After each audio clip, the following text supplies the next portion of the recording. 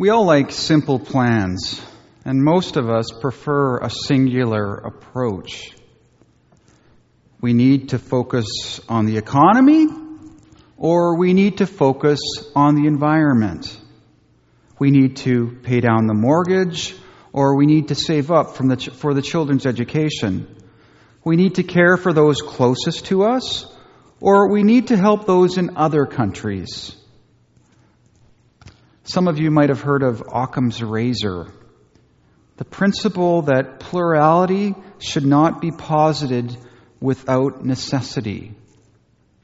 In other words, keep it simple, stupid.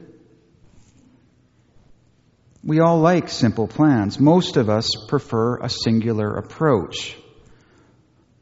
But life isn't really like that when you think about it. I mean, life isn't just a bunch of either-or situations. Life has a bunch of both and opportunities.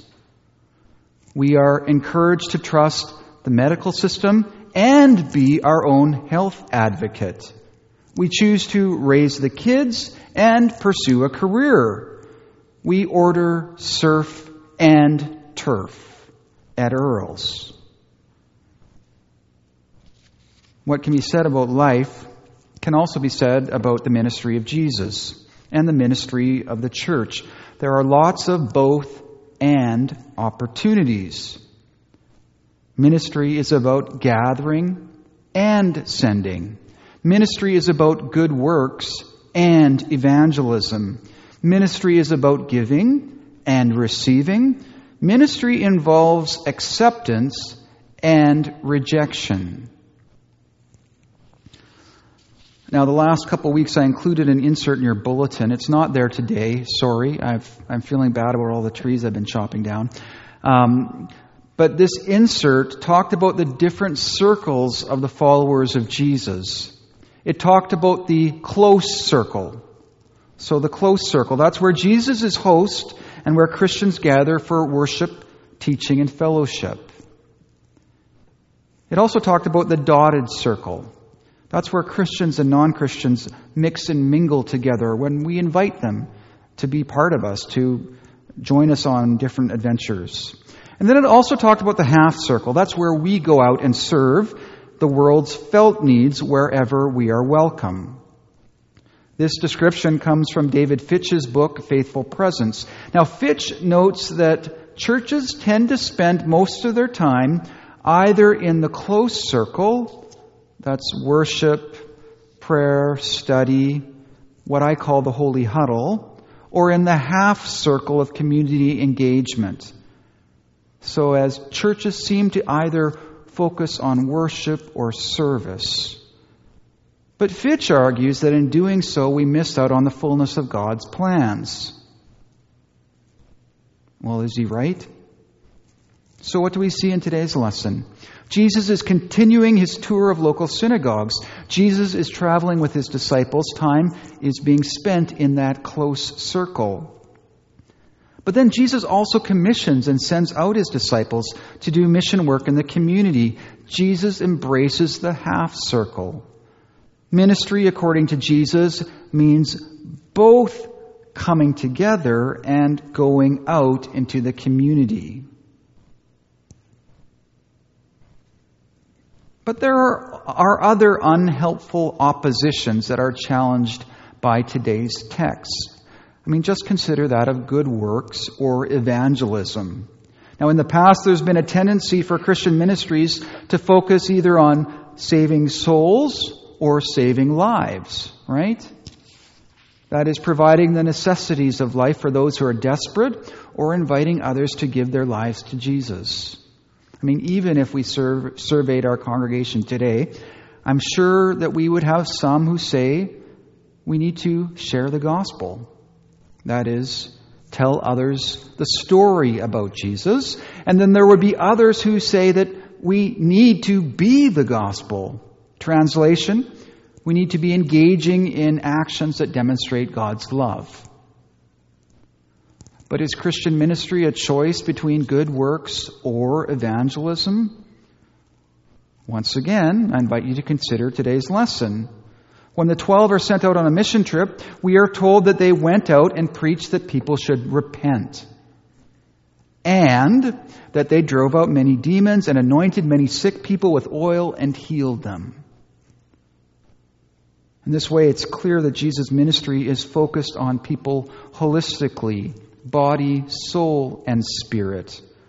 Christian ministry is about good works and evangelism. Well, what about those other oppositions? Is ministry about giving or receiving? Many mission trips highlight plans for a certain group to go to a certain area and then build something tangible to meet a pressing need. The youth group will be driving down to Mexico, where they will spend 10 days building 3 buildings to provide shelter for those who lost homes in the recent earthquake. These missionaries are often depicted as giving. They are the heroes with the skills and resources who have come to save the day. But there are other mission agencies that highlight what these missionaries might be gaining by leaving the comforts of home and going to another country. Other mission groups that speak about what people will receive in their encounters with other people in other lands. Consider the mission trip described in Mark. When the disciples are sent out, Jesus prevents them from packing any carry-on to take with them. They are told to pack no food, to take no money, but to stay with those who welcome them. It's kind of strange. You'd think that Jesus would like Boy Scouts in his groups, but no Eagle Scouts need apply. Jesus sends them out as guests who must rely on strangers. As the story reports, they will bless others with their ministry, but in turn, they must be dependent on the hospitality of the very people they are attempting to serve.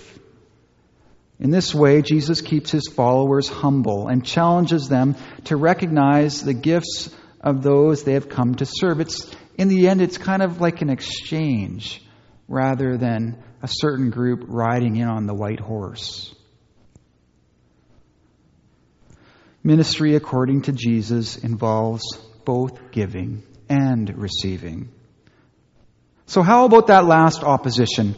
Does Christian ministry invite acceptance or rejection?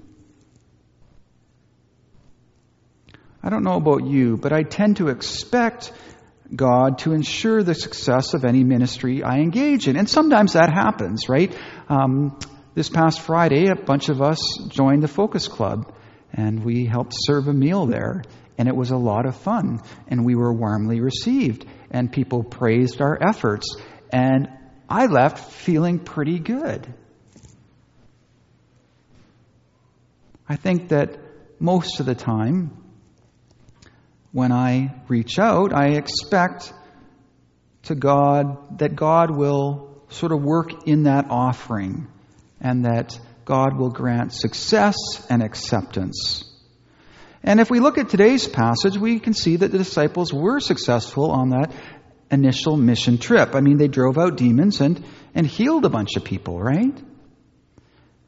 If you go to Luke chapter 10, when they're sent out on a secondary mission trip, this time with 72, we are told that the disciples came back celebrating. They were just astounded that the authority Jesus had given to them was so effective. But it's interesting to note that the disciples' success in Mark is bracketed by the story of Jesus' rejection in his hometown, which precedes it, and the story of John's beheading. That's John the Baptist's beheading in the story that follows it, a story that we didn't continue to read. Clearly, not all ministry involves success or acceptance. Even as Jesus sends out the disciples, he warns them about the possibility of being rejected. If any place will not welcome you or listen to you, leave that place and shake the dust off your feet as a testimony against them.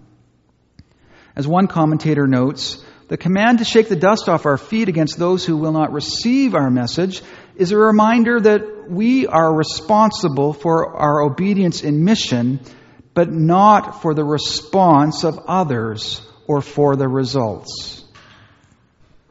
People may and will reject what we offer them.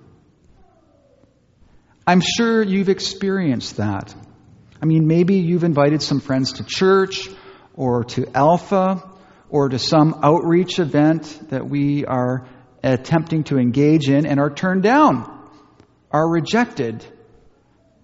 And not for anything, any sort of serious reason. Your friends would rather just catch up on their chores, or in the case of one of my friends, simply sleep in. This is likely not an unusual experience. I mean, the religious trends in Canada aren't particularly favorable. I ran across the article, Not Christian Anymore, in Faith Today, and it notes that as for current attendance at religious services, we're down to about 11%. It was about 30% in the mid-90s. Now it's about 11%. And this is all faith traditions in Canada. Okay, so 11% of people on a Saturday, Sunday, will be heading out to a worship service. And this is what you may find interesting. The biggest declines in weekly attendance are not among the younger generations, but in the silent generation and among the boomers. Now, in one sense, this would suggest that there's a great opportunity here in Canada.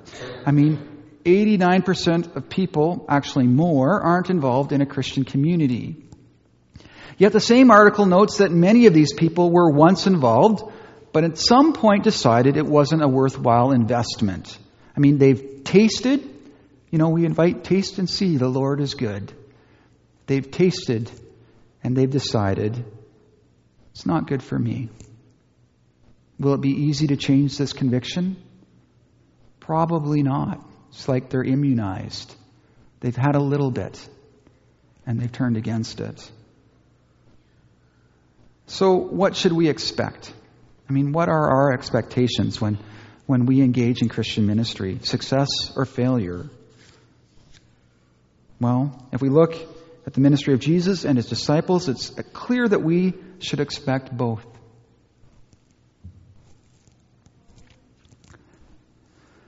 Now, I don't know if hearing all of this has been all that encouraging for you.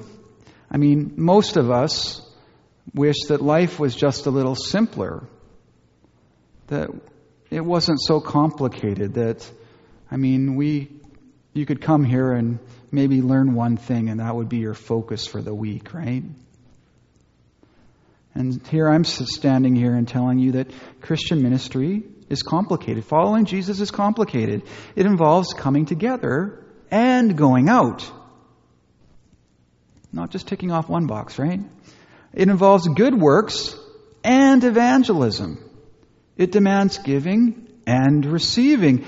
It results in acceptance and rejection. I wonder if that's why God has put us in communities, right? I wonder if that's why God's put us together. Some are skilled at leading worship. Some among us are passionate about reaching out to the neighborhood. Some can articulate their faith clearly and enthusiastically, while others among us know how to really listen and really care. I think what I can see in these two pericopes, these two sections, is that Christ calls us to a full and rounded ministry. But that Jesus also gives us the gifts collectively to engage in one. So next time you are enjoying your steak and lobster at a restaurant, the next time you are drinking coffee and sipping water, consider not just the varied ministry to which we are called, but the variety of gifts God has given us to engage in it. Amen.